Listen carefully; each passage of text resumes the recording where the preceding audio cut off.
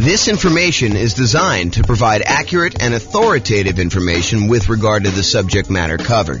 It is offered with the understanding that the presenters are not engaged in rendering legal, accounting, or other professional services. If legal advice or other expert advice is required, the services of a competent professional should be sought. Welcome to the Renton Real Estate Investing and Real Estate Financial Planning Podcast. Learn all about investing in real estate in Renton, Washington, with a combination of real estate financial planning and modeling with numbers specific to Renton, plus syndicated, more generalized recordings of live and pre-recorded real estate investing classes. Not all of them specific to Renton.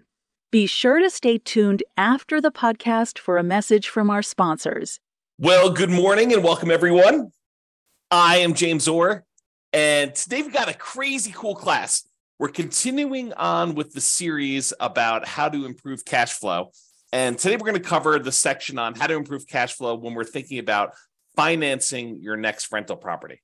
So let's jump right in because we got kind of a lot to cover. So this is sort of the framework we've been working from. So far, we've talked about how to improve cash flow when searching for a property. We covered that in a previous class.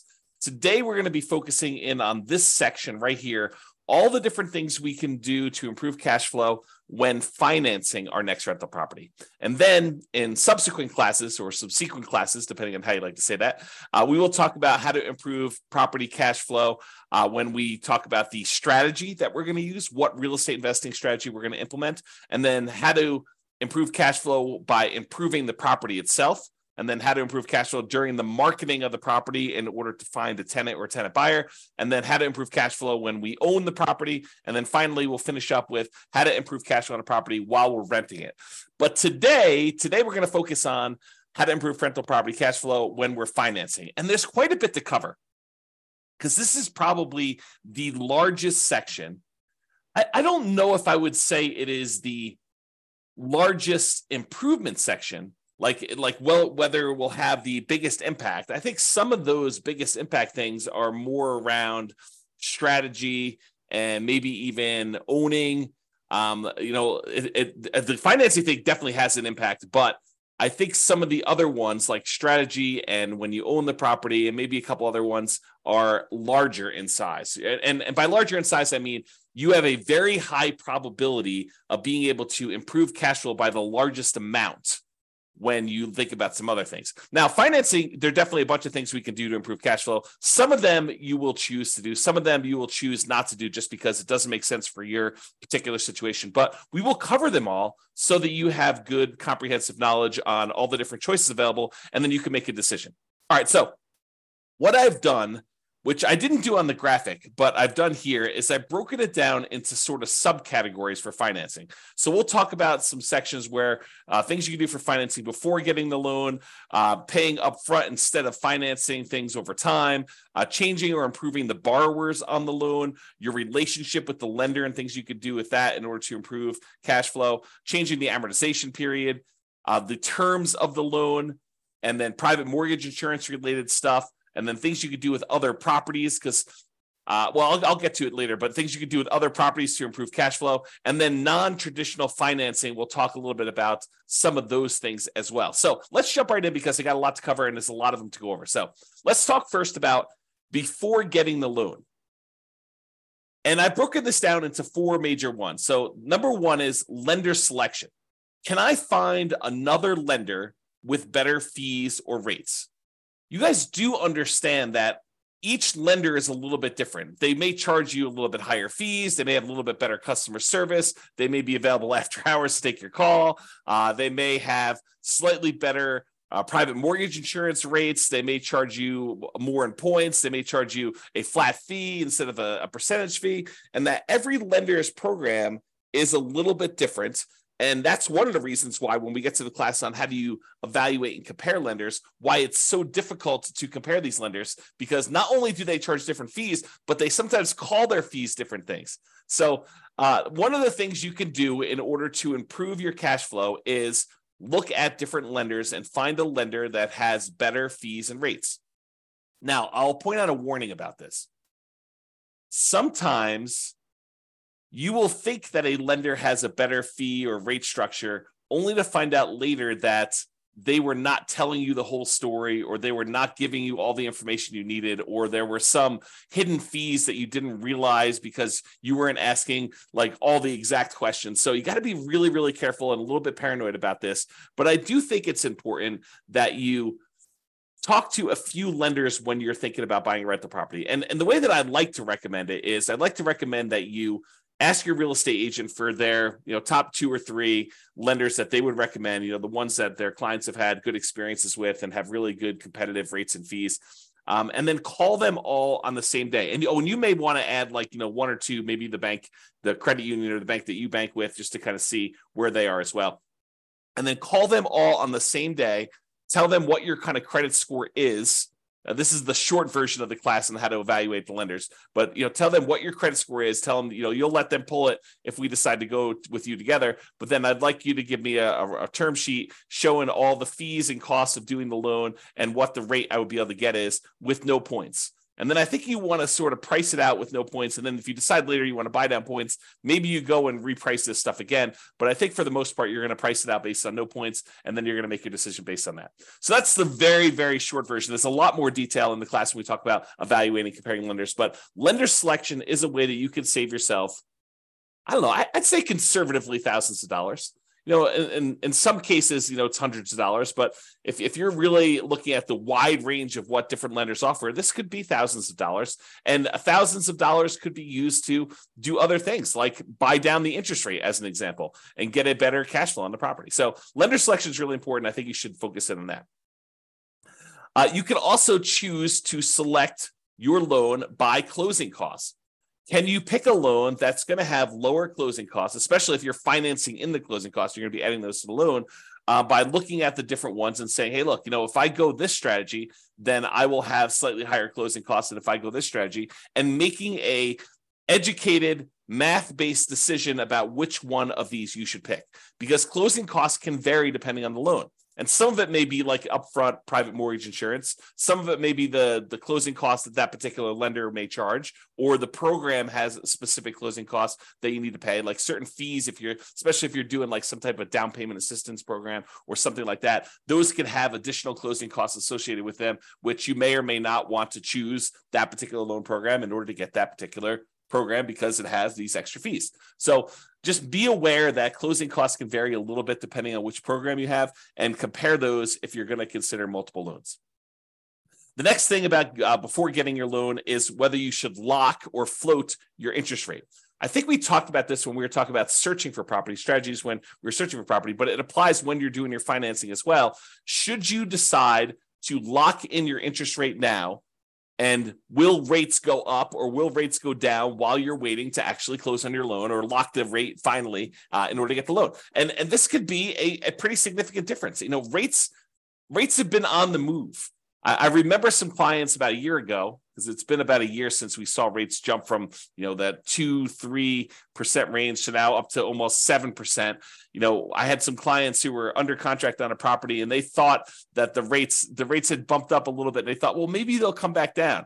They did not come back down, and they ended up getting a pretty significant bump in their rate by choosing to wait to kind of let their rate float while they're waiting to actually close on their property. So definitely talk to your lender and your real estate agent about whether or not, what's going on in the market and whether they think it's a good idea to lock your rate in right now.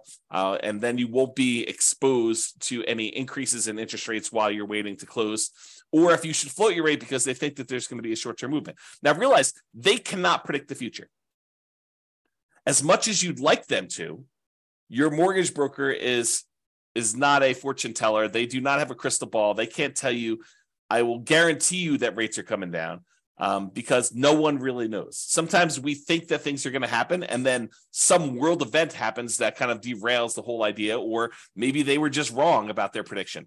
But I could totally see a real estate agent or a lender telling you, oh yeah, we think rates are coming down. The Fed's going to, make an announcement on Tuesday. And between when they, make this prediction and Tuesday comes along, a country attacks another country and it throws a whole bunch of chaos into the mix, and maybe the announcement they thought was coming does not come, and there's a lot of uncertainty in the marketplace, and that causes rates to go up. So we never really know what's going to happen, and so there's always some inherent risk, which is just part of life, and so you just need to deal with this and think about it. In some cases, it's better to lock it. In some cases, it's better to let it float. All right, and before getting the loan, here's another one related to financing. Can I offer less on my offer and still get it accepted to reduce my purchase price, which will ultimately lead to a lower monthly payment, which will lead to improved cash flow? So can I offer less on the property I'm buying to improve my purchase price? That's just something to think about. Talk to your real estate agent to see if that makes sense in your particular situation. In some markets, doesn't make sense. You're not going to get the offer accepted if you offer less. In some markets, you can offer less and still get your offer accepted. So it's definitely an expertise thing with your real estate agent in that market as to whether or not you could offer less and do it. And if you remember my general rule of thumb, for every $10,000 less that you offer, it works out to be approximately $50 per month in payment. Now, that varies with interest rate, and that's based on around 4 to 6% sort of interest rate. It's a little bit less, a little bit more, depending on what it is. But that's the general rule of thumb. For every $10,000 less that you finance, it's about $50 more if it's a higher interest rate, a little bit less if it's a lower interest rate. All right. So those are all the things you can do to improve cash flow before getting the loan. Now let's talk about paying upfront instead of financing. This is the group about things that you could pay for instead of financing them in. And related to that is seller concessions. Seller concessions are when the seller agrees to contribute some money to help you with your closing costs. And you get these by asking for them as part of the offer when you make an offer to buy a property. It's part of the negotiation for you to buy the property. So can I ask a seller to contribute seller concessions to help buy down my interest rate? Now realize for them, it's like giving you a discount on the property. So this may be competing with you offering less. In some cases, you may say, look, I'll offer you your full price, but I want $5,000 in seller concessions. And basically you're saying, I'm going to offer you $5,000 less for the property because $5,000 in seller concessions comes right off of what they would net when they sell you the property. So by asking for seller concessions, though, now you've gathered some money that you can then use in order to pay for some of your closing costs, or maybe buy down your interest rate or something like that, where now you don't need to finance if you were going to finance some of your closing costs in, or if you were going to have a slightly higher interest rate because you weren't going to use money to buy down the interest rate, then you could have a improved interest rate if you ask for seller concessions and you use those to buy down your rate. And we went over the example of this in the previous module on how to improve your cash flow while searching for properties. I give you an example of what the actual numbers were for a specific day on a specific price of property with a lender here that was local to me. And yours will vary a little bit, but realize that I gave you an example and I showed you how much it would cost to buy down your interest rate and how much that would improve the monthly payment on it.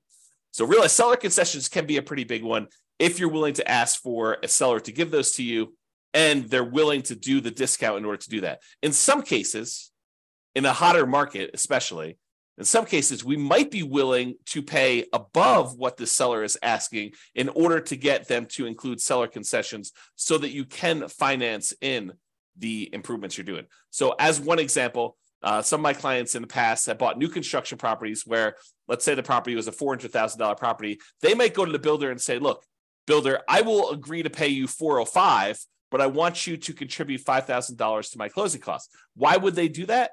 Because now you can finance in the seller concessions that you could use to pay for your closing costs and stuff like that. So you could come to the table with less money, which might be overall better for your return on investment calculation, which you got to run it both ways in that spreadsheet. Go to the world's greatest real estate deal analysis spreadsheet and run it by asking, getting seller concessions included, even if it means raising the price, or not getting seller concessions and having to come to the table with that money for closing costs. Okay.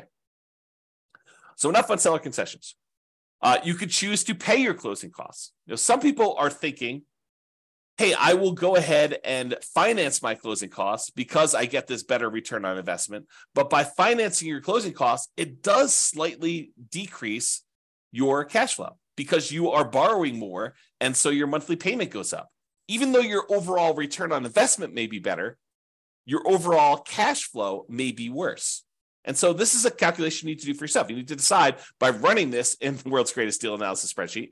You need to go figure out and say, look, if I decide to pay for my closing costs up front, maybe my overall return, when we look at the 4 different areas of return, appreciation, cash flow, debt pay down, and cash flow from depreciation, the tax benefits part. We're not talking about reserves here, but those do come into play. But really, we're looking at all those returns. We're saying, look, overall, if I have to bring less money to the table, my return on investment looks better. However, my cash flow number might be slightly worse. And so by choosing to pay for closing costs up front, out of pocket, instead of financing them, it may actually improve your cash flow. And if you're really, really focused in on that cash flow number, this is a way for you to improve cash flow. Okay? All right, let's talk about private mortgage insurance. Remember, private mortgage insurance is insurance that the lender asks you to pay to protect them in case you default. The idea is this. The lender says, look, I really want you to put 20% down in order to finance this property. But you really want to finance this property and only put 5% down. So they say, I will reluctantly agree to make you a loan if you only put 5% down.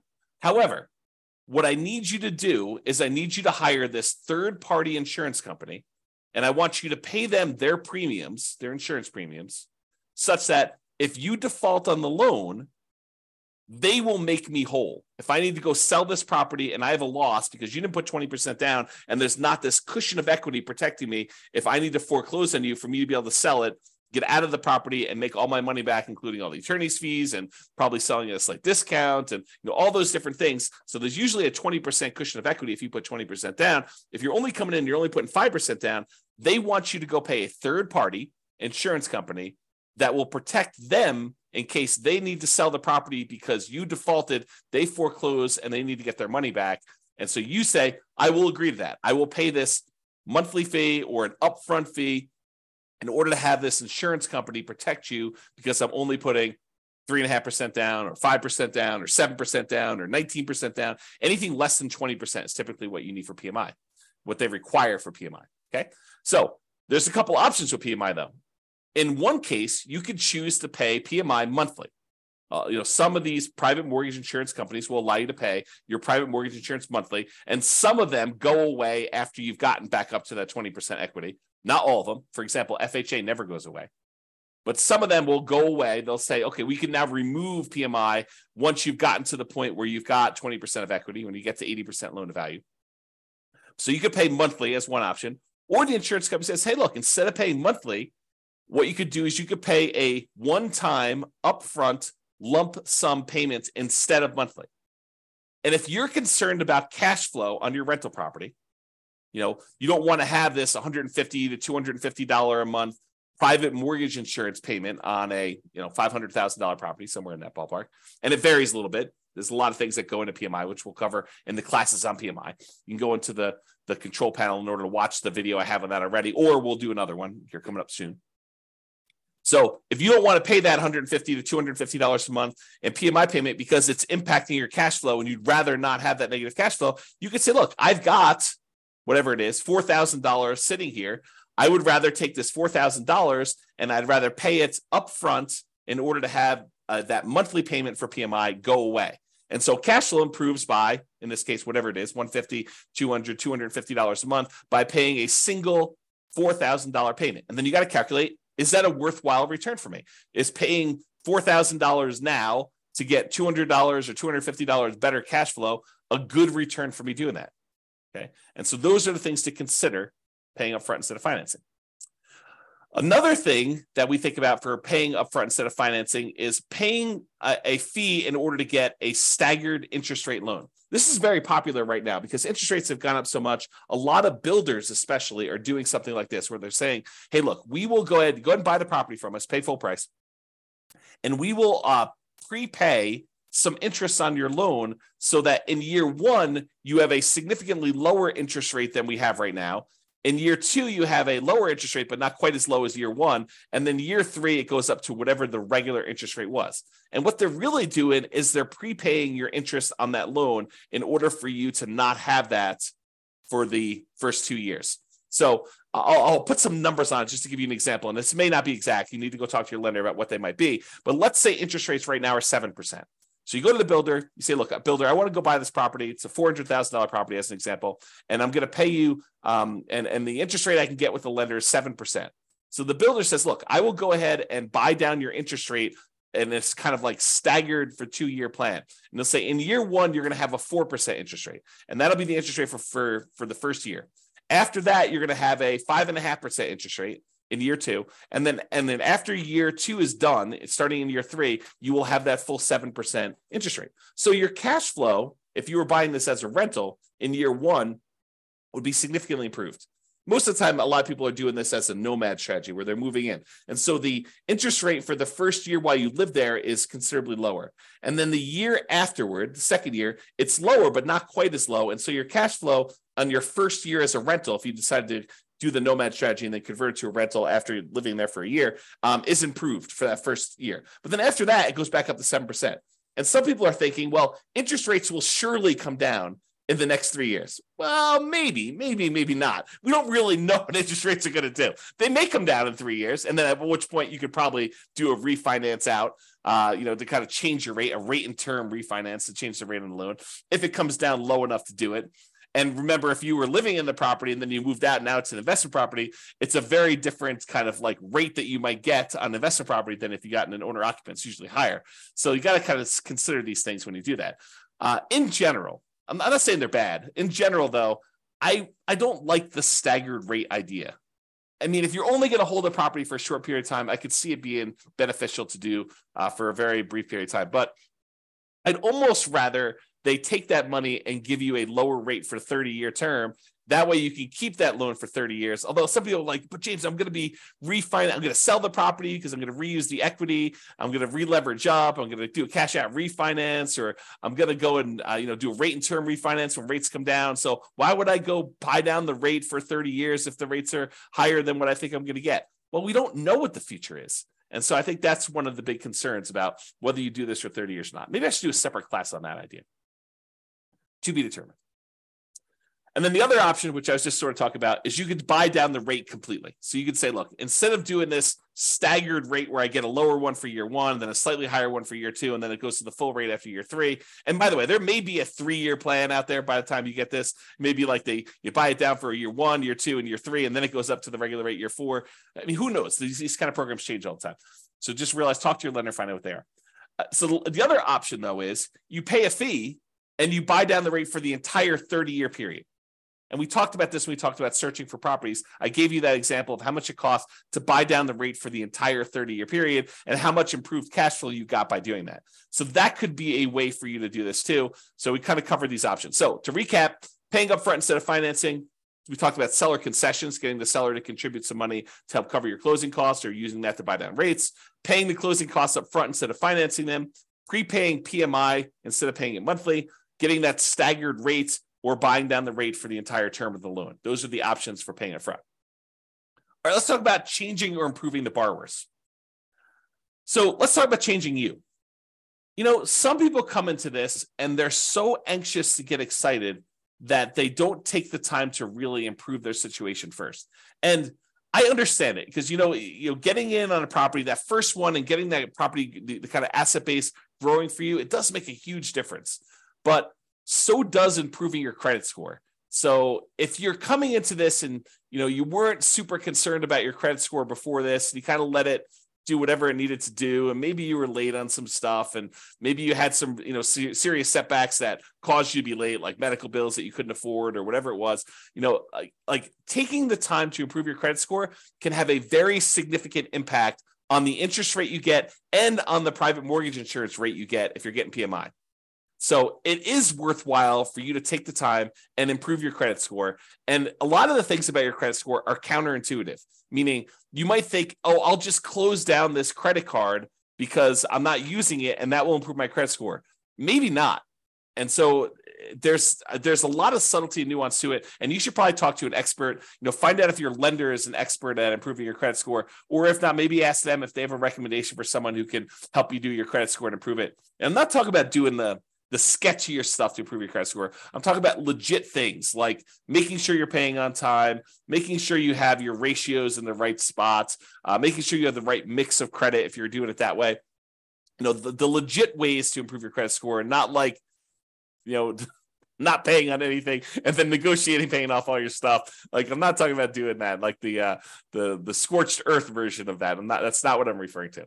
So improving your credit score could actually improve what you're able to get on your interest rate for your loan, and also what you're able to get for your PMI, which both of those can significantly improve cash flow on a property. So it is worth focusing on credit score.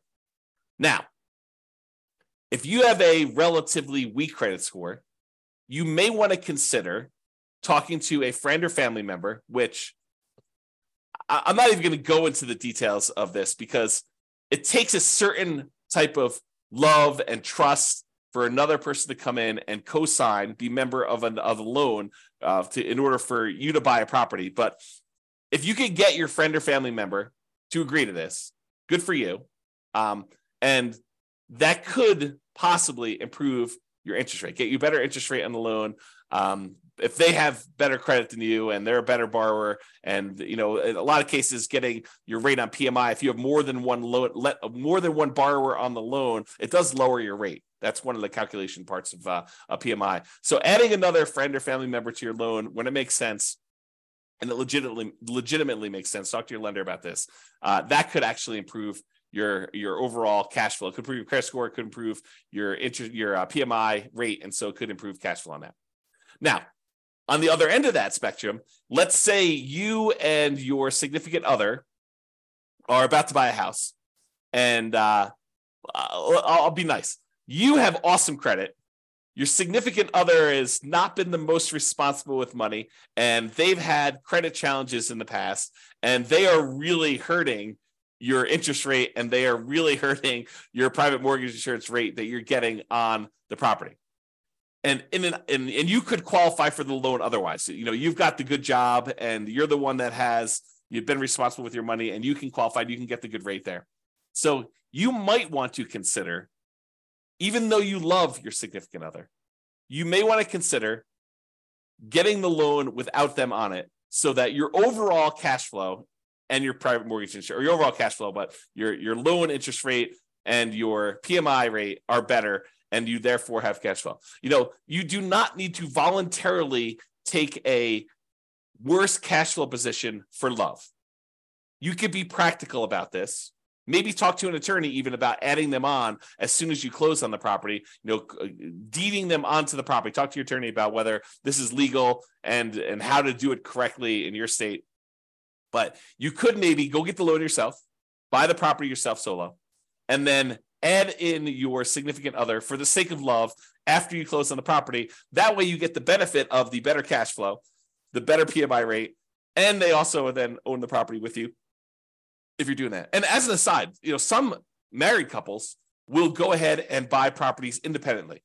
They'll have one buy a property, then the next one will buy the property, then the next one will buy a property, and they keep alternating back and forth, because when you're doing non-owner occupant financing, you are limited in the number of loan spots you can get with 30-year fixed rate financing. And so a lot of them will try to go ahead and do 10 independently, just all in their name, and their spouse will do 10 solo in just their name.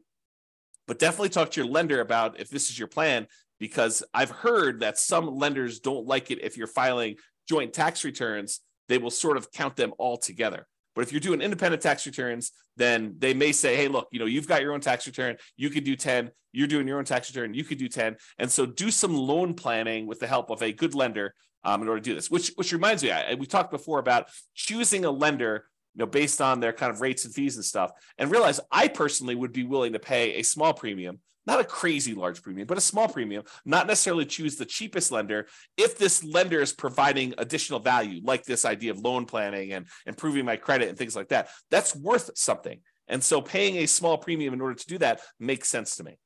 Okay. Now I've gone off on that tangent. So removing a borrower could actually help you get a better interest rate, get better PMI.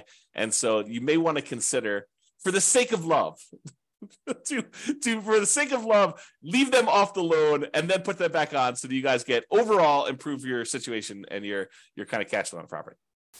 And then using a similar idea to adding the borrower, you could partner with somebody who is a loan partner who could just get better loan terms. So the idea is maybe you form an LLC, And in the LLC, you are providing either the deal and some of the capital or the deal and all the capital. And you're bringing in a third party who is a super strong qualified borrower. And they are becoming one of the partners in the LLC, one of the owners in the LLC. And they're the ones getting and signing for the loan. And that could be a better way for you to do it than if you were to go do this solo, get the loan, or if you guys were both to go buy it and, kind of like both of you on title solo, so go talk to your attorney about structuring this and how it would work, and talk to your lender about how this would work with having a loan partner and whether that gets you better loan terms. Okay, so we talked about that. Now let's talk about your relationship with the lender. And I will tell you, of all of the strategies we have here, these are probably the ones I've seen the least, actually implemented the least, and probably the ones that have the least impact. But they do sometimes come up, so I wanted to mention them to be comprehensive. So here are two different things that discuss your relationship with the lender. Number one, some lenders will allow you to get a small discount on your interest rate if you set up automatic payments. And it's usually on an account that they have in their bank. So you go to your local credit union, and your local credit union may have some program. They don't all have this, but this is why I said that this is one of the ones I've seen the least. But some credit unions may say to you, hey, our rate is 7%. However, if you actually set up auto pay on the checking account you have with us, then your rate becomes 6.875 for the life of the loan. And so you may say, that makes a lot of sense to me. I'll go ahead and use the account that I already have with you that I'm going to use to pay on this loan. That makes great sense. I'll get an improvement on my interest rate. So that's one option. Some credit unions or banks or whatever it is may say to you, hey, look, if you have a investment account with us, you may get a slightly better interest rate if you have a savings account, a checking account, and your investments all with us and your mortgage. We might give you a small interest rate benefit by being a ideal customer that has a much larger relationship with you. Or they may actually say, hey, look, if you have more than X number of dollars on deposit with us, whatever that is, $25,000, $100,000, $500,000, then we will give you our preferred lending criteria, tier, whatever it is, in order to do that. You tend to see more of those with commercial loans, although maybe you see it with residential loans. Again, I don't see this very often, but I've definitely heard about people getting these benefits. I had one client at closing told me about their lender was giving them some type of preferred rate for doing some of this stuff. So check with your lender, see if that's appropriate for you. All right, change the amortization. Amortization has to do with the period of time over which your loan pays off.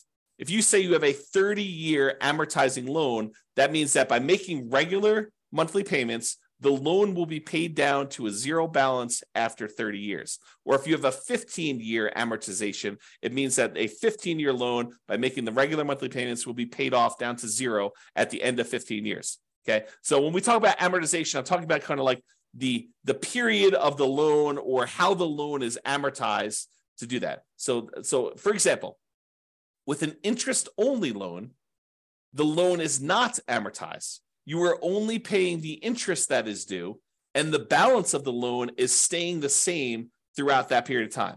So you may be paying just the interest, no additional money toward the principal or the amount that you owe on the loan, and so the balance of the loan is not going down. Well, by paying interest only, that does improve cash flow. So you could choose, if your lender offered this and you were willing to do this, to say, look, I'm not willing to have a 30-year amortizing loan. I want to have an interest-only loan. Then you'll always owe the same amount unless you pay extra and reduce your principal. But I want to pay the same amount and only pay the interest on the loan, which would improve cash flow. If you think about it, this is part of our deal alchemy class. But if you think about the 4 areas of return we sometimes talk about, the appreciation part of the return, the cash flow part of the return, the debt pay down part of the return, and the cash flow from depreciation or the tax benefits part of the return, plus the reserves. But if you think about those kind of primarily 4 areas of return, what we're doing by doing an interest-only loan is we're using deal alchemy in order to say, hey, look, instead of taking the return we're getting from paying down the loan, the amount of money we'd be paying in principal, we're moving that return up into the return quadrant for the cash flow. So we're saying, look, we're taking a 0 return on debt pay down, and we're moving that to the cash flow portion of our return. So that could improve cash flow by doing that. So you could do an interest-only loan if you wanted to do that instead of having the loan be paid down. There are some rare loans out there, less common these days, but I wanted to include this to be comprehensive, where you can pay less than the interest that is due. So if you think about it, you have a $400,000 property, a $400,000 loan, you're paying 7% interest on it. They can calculate out how much interest is due in that month. It's 7%, times the 400,000 divided by 12. That's how much interest is due in that first month.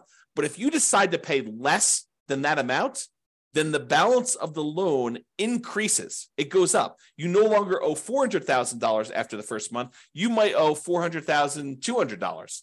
And then the next month, your interest that is due is actually higher. And so if you have this negatively amortizing loan, the loan balance actually increases each time you make a monthly payment because you're not even paying the full amount of interest that is due, which improves cash flow, oddly enough, right? You're basically taking that debt pay down part of the return, and instead of making it zero with like an interest-only loan, you're making that negative. And then you're moving that return up into your cash flow part of your return because those things, they're kind of like opposite ends of kind of like a balance where if one goes down, the other one goes up, right? You think about it that way. So in this case, if you were willing to take a negative amortizing loan, which most of the time I don't recommend this because the amount you owe in the property is actually increasing each month. It's kind of a weird position to be in, but you could actually do this in order to improve cash flow. All right, rate from loan term. So I don't know if you realize this, but if you get an interest rate on a 30-year loan versus the interest rate on a 15-year loan, the interest rate on a 15-year loan tends to be lower than the interest rate in a 30-year loan. So if you go to a lender and you ask them for quotes for both a 15-year loan and a 30-year loan, the 15-year loan will have a lowest interest rate. It'll have a higher payments because you're paying off the same loan amount over a 15-year term. So the amount you're paying in principal goes up considerably. So the payment amount on a 15-year loan will be much higher, and the payment amount on a 30-year loan will often be much lower. However, the interest rate on a 15-year loan will be lower, and the interest rate in a 30-year loan will be higher. Okay, so you could go to a lender and say, I'm going to change my loan term in order to change the interest rate, which might impact your cash flow on a property and may be beneficial for you. It's not going to be beneficial from a pure cash flow perspective, probably change from a 30-year to a 15-year loan, but it might actually improve your overall return on investment numbers, although you'd have to do the math on that. And I think most of the time it would not, but you can do the math and see. Okay. Loan term. So this is part of changing the amortization. Can I change the loan term? For example, instead of getting a 30-year loan, you could try to get ready for this? A 40-year loan. Because 30 years is not long enough. If we spread this thing out over 40 years, that's better, which they're offering them now. It's my understanding. There are some options for getting 40-year loans. They're rare still, might be hard to find, but I've heard of people getting these 40-year loans. I think my friend Jason sent me over an email talking about 40-year FHA loans, if I'm not mistaken. I was like, that's crazy. So anyway, if you got a 30-year loan, the payment on that would be higher. Hard for me to even say. 30-year loan would be higher than if you got a 40-year loan for the same reason that a 15-year loan would be higher than a 30-year loan, right? If you're trying to pay off a $400,000 loan over 15 years, the payment for that's going to be higher than if you try to pay off the same $400,000 over 30 years. Well, you could do the same idea. If you go from 30 years to 40 years, your payment will actually go down. And so that would improve cash flow. Something to consider. All right. So we've talked about changing the amortization. Let's talk about loan terms. Loan terms are sort of like the things that go into the loan. So amount borrowed. Could you put more down, larger down payment, to reduce the amount that you're borrowing? Or could you buy a less expensive property, put the same percentage down, and reduce the amount you're borrowing? Because by reducing the amount you're borrowing, that would improve your cash flow. So change the loan terms. Either put more down or reduce the amount that you're borrowing by buying a less expensive property. You can also adjust this by adjusting the loan to value. Can I put more down to improve my interest rates by doing a lower loan to value? For example, if you put 20% down to buy an investment property, they will quote you a certain interest rate. Let's call it 7.5. However, if you put 25% down, if you put 5% more down, not 5% more of the 20%, but 5 points more. So 20 to 25. I know that's confusing. Put 25% down instead of putting 20% down. then they will give you a lower interest rate. It may go from 7.5 to 7%. It's that significant. So a lot of times when you run the math, if you've got the ability to come up with extra down payment, one of the biggest jumps you tend to get is going from that 20% to the 25%. And they do usually have jumps for 25 to 30 and 30 to 35. They just tend to be a little bit smaller. But there's a big risk, or at least perceived, it probably is true, but there is a big risk reduction for them by having you go from 20% to 25%. And so they will often give you a better interest rate from going from 20% to 25%. And it can be significant. This could be a significant way to improve your cash flow from two perspectives, right? First of all, you're borrowing less because you're putting more down. And secondly, by getting more down, you're getting an improved interest rate, which will further improve your cash flow. So you get like a double positive benefit by putting this more down in order to go from a certain loan to value to a higher one. And by the way, this applies to from putting 3.5% down the FHA loan to maybe putting more down, or putting 5% down on a conventional loan to putting 10% down. So this could also improve it that way. You got to call up your lender and find out what the difference is at that time for you and your specific credit score and your specific loan amount, and see what the numbers are. And they change all the time. So I can't give you like a fixed number. It's always this. You got to call your lender to find out, but it can improve it. Okay. And another option is, instead of getting fixed rate financing, which I'm a big fan of, being able to lock in a interest rate for 30 years makes a lot of sense for me. You limit any type of interest rate risk you have moving forward.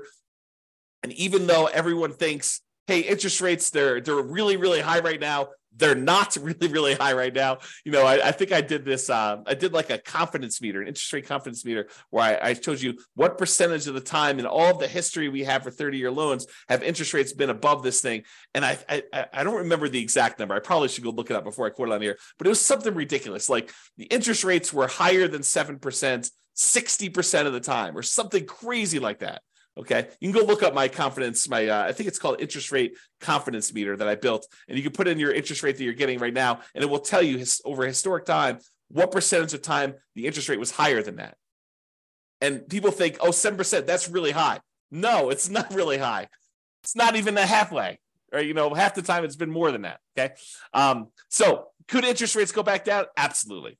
Could interest rates go up from here? Absolutely. And so getting a 30-year fixed rate financing eliminates that upward risk you have and locks you in. Now, there's a great benefit of getting these 30-year fixed year financing, because if rates do come down, you can choose to pay a little bit of money and ratchet that rate down. You could go from 7% back down to 5 or 3 if it goes back down that low.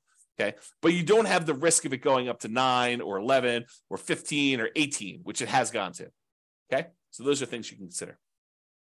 So why was I telling you this? Because you could choose to take an adjustable rate interest rate in order to get a lower rate right now in order to improve cash flow in the short term.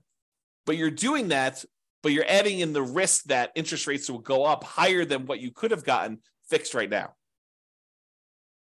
So as an example, and I'm going to make up numbers. Let's say you could go, and if you got you could get a 7% 30-year fixed rate financing right now if you got a loan for 30 years. Or the lender says to you, or right now, I could give you 5.5% if you take an adjustable rate mortgage where the rate adjusts every year. And it can't go up above 9, as an example. And you're like, wow, the cash flow difference between 7% right now and 5.5 with an adjustable rate mortgage, 7% fixed rate for 30 years versus 5.5 where it adjusts every year, or maybe it's fixed for 5 years. They get you with this, right? They're like, hey, it's fixed for 5 years and then it adjusts every year after that. You're like, oh, that sounds great. But there's all different programs. They vary. Okay, but let's say, for the sake of this argument, let's say it adjusts every year. So they say, I'll give you 5.5 today, but it can adjust every year. You're like, that sounds really good. I'll get better cash flow, and rates are surely going to go down. They're just kind of like got this like bump right now because we're trying to get inflation under control. And as soon as inflation gets under control, we're going to drop rates way back down to 3. I'll refinance out. This will be a win all the way around. Maybe. And let's say next year, the rates are now at 9. And yours says, okay, it's going to bump up, and maybe they have a cap on how much it bump up each year. And so maybe the cap is a point each year. So it goes from 5.5 to 6.5. Like, I'm still winning. Year 2, it's still lower than what I could have gotten if I did fixed rate financing that year. And you got another year, and now rates are 11. Or maybe they're still at 9. And so your rate goes up from 6.5 to 7.5. And they're like, whoa, this is higher than what I could have gotten 2 years earlier if I had just picked the fixed rate one. And so maybe it stays there for 5 or 6 years and it kind of keeps bumping up that 1 point a year. 7.5 becomes 8.5 until eventually it becomes 9. And now you're 2 percentage points higher than you were. Sure, you got improved cash flow for that first year or 2 or 3, but then after that, it's actually been higher. And it could go back down. So you could get a benefit of it adjusting back down on you for doing that. Maybe that's part of your adjustable rate mortgage program. But realize that there's a risk to taking these adjustable rate mortgages. And you need to decide if you're comfortable with that risk or if you'd prefer to lock in some type of 30-year fixed rate financing, eliminate that risk from your portfolio. And we'll talk about this when we go into the risks of real estate investing and how to mitigate those. This is one of the ways to mitigate it. This particular risk is to get these 30-year fixed rate financing things. And then if rates drop down, you could benefit by paying a little bit of money and actually refinancing, do a rate and term refinance and lower your rate then. Okay, so we talked about loan terms, the amount borrowed, loan to value, and adjustable rate. Let's talk about private mortgage insurance. We covered what it was earlier, but you can choose to not pay private mortgage insurance. How do you do that? Well, what triggers private mortgage insurance? Putting less than 20% down. So you could choose to say, I'm not going to put less than 20% down. I'm not going to do a 3.5% down FHA loan or a 5% down conventional loan or a 15% down non-owner occupant investor loan. I'm going to choose to save up a little bit more, get to the point where I have at least 20% down, in many cases, maybe 25% down, and not have to pay PMI at all. So can I put more down to eliminate or even reduce? Because if you put more down, even if you don't get rid of the PMI, it does reduce the PMI, the private mortgage insurance premium that you pay. The premium on someone putting 3% down versus putting 5% down is different. It costs you more in private mortgage insurance if you only put 3% down than if you put 5% down. Why? Because there's more risk to the insurance company in case you default. It's as simple as it is, okay? Or if you aren't willing to put more down to get rid of this, you could choose a loan program that does not have monthly PMI. As an example, if you have VA eligibility, the ability to get a VA loan, you served in the military, there's some other eligibility requirements, but that's the primary one. If you served in the military, the VA loan does not have monthly PMI. They have a upfront like guarantee fee or VA funding fee that acts sort of like private mortgage insurance. Basically, they're collecting this funding fee that, and then the VA is actually guaranteeing the loans for the lender. So if the lender says, "Hey, look, they defaulted, they only put 0% down, and they defaulted on this," the VA then guarantees the lender and pays them for that. So that's why there's a VA upfront funding fee. It acts like a version of PMI. It's not called PMI, and it's not monthly, so it improves your cash flow, and you could finance it. But that's kind of sort of how the VA thing works. So you could choose a loan program that does not have monthly PMI and do it that way. All right, so that's the eliminate PMI option. We talked about this before. You could prepay PMI. You could choose to pay for PMI in one upfront lump sum payment instead of monthly, and that would improve your cash flow. You pay $4,000 instead of $200 a month. Cash flow improved at a cost of $4,000 upfront. And the other thing, which we also talked about, is improving your credit so that you can get better PMI rates and better interest rates. So it can improve your credit. Improving your credit can actually impact cash flow in 2 ways. All right. So that's all the stuff about private mortgage insurance. All right, let's talk about other properties. So if you think about this, a lot of times we're focused in on how do we improve cash flow, and we're like laser focused on how do we improve cash flow on this property that's about to buy, that's right in front of me right now. But sometimes it's better to take a step back and say, okay, I want to buy this property. However, I'm really most concerned, and maybe this is not true for you, but I think it's true for most people. I'm really most concerned about my overall cash flow picture, not just cash flow on this one property, but if I can improve my cash flow overall, even if it means the cash flow on this property is slightly worse, but I could actually do it with like all of my properties combined, it is a net improvement, a significant net improvement, hopefully, then that's better. Because really, we don't care if we're making $100 a month or $200 a month on a particular property. We care what we're doing overall on all of our rental properties combined. That's really what's going to get us to financial independence. So if you think about that, we really should ask some questions about, well, what about other properties we own? So for an example, can I do a cash out refinance to either buy or refi another property? So imagine for a minute, you have a lot of equity in another property and you only have 5% down to buy this property. Or maybe you have, let's make an easier decision. You only have 15% down to buy this property, but you have way more than that extra 5% on another property sitting somewhere else. You could go and say, look, I'm really overall concerned about my cash flow. And while this one property that's got a lot of equity is cash flowing great, it might be better for me to go put a home equity line of credit or do a cash out refinance or do something on this other property that I've got a ton of equity in to get the extra 5% or maybe an extra 10% down payment. So I can get from where I was at 15% to all the way to 25% so that the cash flow on the property I'm about to buy is way improved. I would hurt my other property that I had a little bit by doing this money and borrowing against that one, but it would mean such a big difference on the other one that I'm about to buy that it is worth doing. Think about it that way.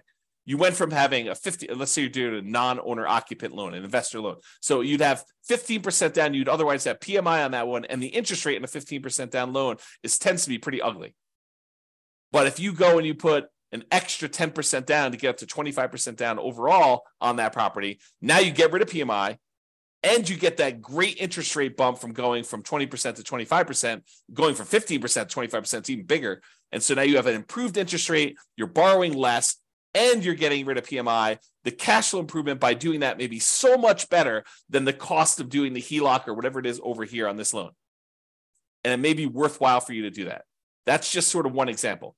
There may be another example where you literally have a free and clear property, you don't have a mortgage on it at all, and it may be better, easier, mathematically better, improved cash flow wise to do a cash out refinance on that one, take some or all of that money, and then use that to buy the next property in order to make that one better. Or maybe even to do a refi on that property. In some cases, you may choose to take money from another property that you have, maybe a free and clear one, and get down below 75% loan to value so that you could do a better rate and term refi on that one. And you're kind of moving equity around in order to improve your cash flow position. Just things to think about, okay? And I think I covered this next one with my first example, cash out refi for a larger down payment. So we talked about borrowing money from another property where you took money out of that in order to get from 15% down all the way up to 25% down. And so it may make sense from an overall perspective to do it that way. And then the other thing to be aware of is there are limitations once you get to a certain portfolio size on your ability to do cash out and rate and term refinances. For example, and this changes all the time, so go check with your lender about what the current rules are. But for example, my understanding is that right now, and I've not done this recently, so you don't want to check with your lender, make sure that even what I'm saying is appropriate for this instant in time. But right now, my understanding is that if you have 10 loans on 10 properties, you cannot do a rate and term refi on any of your investment properties. You need to have less than 10 in order to do that. So before you go buy your 10th property, or before you get yourself in a situation where you're going to limit what you can do, look at your whole portfolio and see if there are changes you should do before you buy your next property. So should you do a rate and term refinance or a cash out refinance on a property before you buy your next property, where it makes sense to do that because now you have less properties? We sometimes see this, although I'm not sure it exists anymore, but sometimes we see this when you get over 4 loans. The rates when you have less than 4 loans is one thing. The rates when you get over 4 loans might be something different. So check with your lender about rules that might apply to you and ask them the questions like, okay, so I'm thinking about doing a rate and term refi in the future.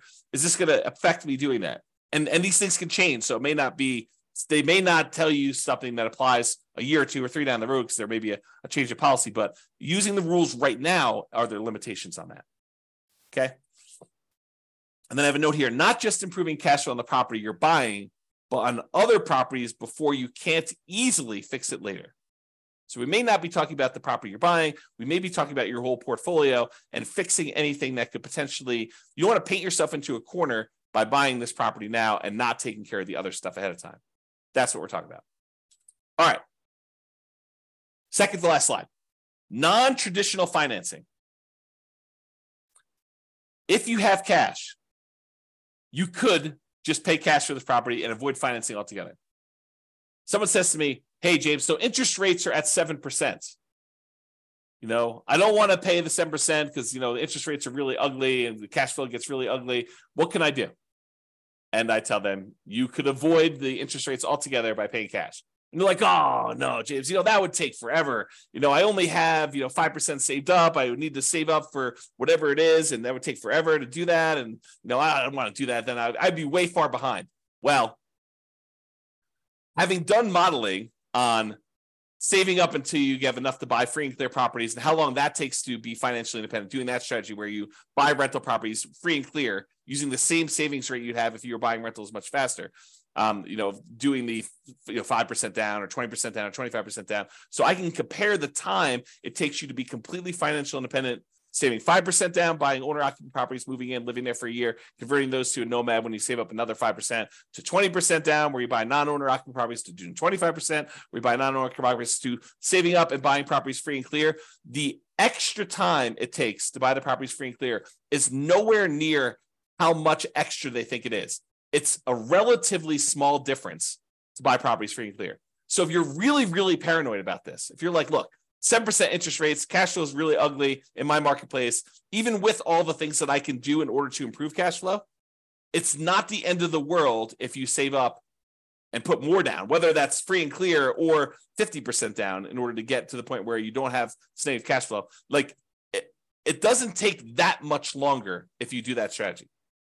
It's more discipline and you got to do some stuff with the money in the meantime. But think about it this, well, I'm not going to go into this. There's a whole class coming on this idea of speed versus the speed of 5% down or 20% down, 25% down versus buying properties free and clear. And probably another class eventually on 50% down. I just haven't run the numbers on putting half down, which I just need to do, right? So it's not hard. I just need to take the time to do it. All right. So you could pay cash, which would significantly improve your cash flow, which is one of the reasons why it's not that much longer. Because when you buy a property all cash, it makes up a huge amount of ground to you having the amount coming in that you need in order to be financially independent. When you buy a property that you put a little bit down and you only have a small amount of cash flow, well, that doesn't contribute that much to you being financially independent. But when you buy a property free and clear and you have all of the cash flow, minus your kind of taxes and insurance and maintenance and vacancy, but you don't have a mortgage payment, which is usually a pretty large chunk of that, and your cash flow is very, very large, you don't need very many free and clear properties to get to the point where you're financially independent. Whereas if you buy ones that have small amounts down, 5%, 10%, 20%, 25% down, then the amount of cash flow you get on those is a lot smaller. You need a lot more, or you need a lot of time for them to build up to the point where they have cash flow going. So math is really interesting. All right, I've gone off on a tangent long enough on that one. So you could pay cash. And would it be better to do that as a consideration for you? You could choose to seek out private financing. Talk to grandma and grandpa at the Thanksgiving table and say, hey, you got any money in CDs? I'm doing this real estate investing thing. Interest rates right now are 7%. What are you earning on your CDs? Well, I'm getting 2%, 3%. Okay, well, how about you loan me money at 4%? I'll pay you 4% on your money there. So you could structure private financing to get better terms than you could by going to a bank. Or all the creative financing things like owner financing, where you negotiate with the seller to get like purely bespoke financing terms, where it doesn't matter what the market's doing. You and the seller come to terms over what interest rate they're going to charge you, whether that's 11% a premium or 3% a big discount or 0% in some cases, right? Depending on how you structure it. So you could do owner financing like that. You could do subject to or wrap financing. Subject to is where you buy a property and you leave the existing loan in place. You're buying the property subject to the existing financing. Or wrap financing, where they have an existing loan and they're wrapping that with a new loan and they're making payments to the underlying loan and you're making a payment to them and they're keeping the difference. Or the lease option family, acquiring properties on lease option, where you're agreeing to lease a property from somebody for a period of time, and you have the rights to buy that. You have an option to buy it in a year or 2 or 3 or 4 or 5 or 10 in the future. Or maybe it's a lease purchase where you have a lease in place and you have a purchase contract that goes out a year or 2 years or 3 years or 4 years or 5 years or whatever it is, like that whole family of things. So would a seller consider some type of creative financing could be a solution to improve cash flow while we're talking about financing? And would those be better terms than you can get now from a traditional lender? Things to consider. Or the last one, loan assumption. We have all these loans out there that got 3%, sometimes less than 3%, sometimes 4% interest rates. And now interest rates are up at 6s and 7s.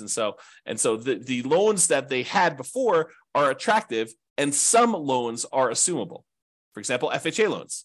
The challenge I think we're running into here with these loan assumptions, we've got all these really attractive loans out there, but unless you can get a big enough discount where the amount you need to bring to the table is relatively small, you're assuming the loan at what their current balance is. And since property values went up so much, we have this huge amount of equity that a lot of these sellers at least perceive that they have. And so you need to either pay off that equity or structure it in such a way that you're getting a big enough discount where the equity is a reasonable amount to pay in order to acquire these properties. But these could be attractive ways to structure it if you can overcome some of the challenges we have associated with that. Okay, so that's it for all the traditional financing. So in conclusion, optimizing cash flow is about maximizing income and minimizing expenses. And I have a typo. Correct the typo. All right. It's about maximizing,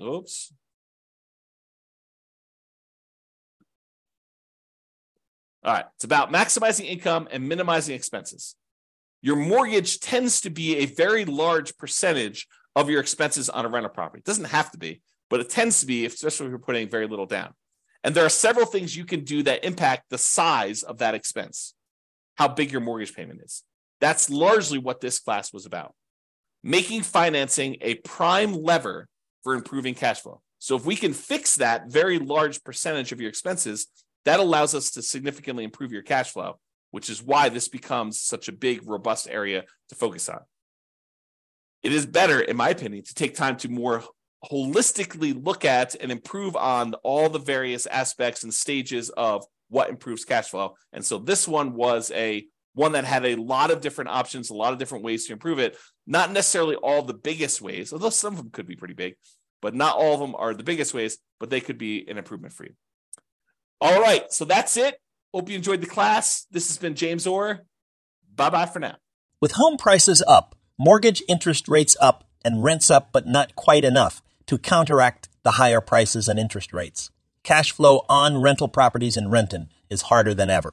Book a call with the Real Estate Financial Planner to apply our proprietary 88 strategies to improve cash flow on your rentals. See the show notes for a link to schedule your call and improve your cash flow today. If you're a real estate agent, lender, or professional in Renton that wants to help our real estate investor listeners, consider reaching out to learn about collaboration opportunities with this podcast.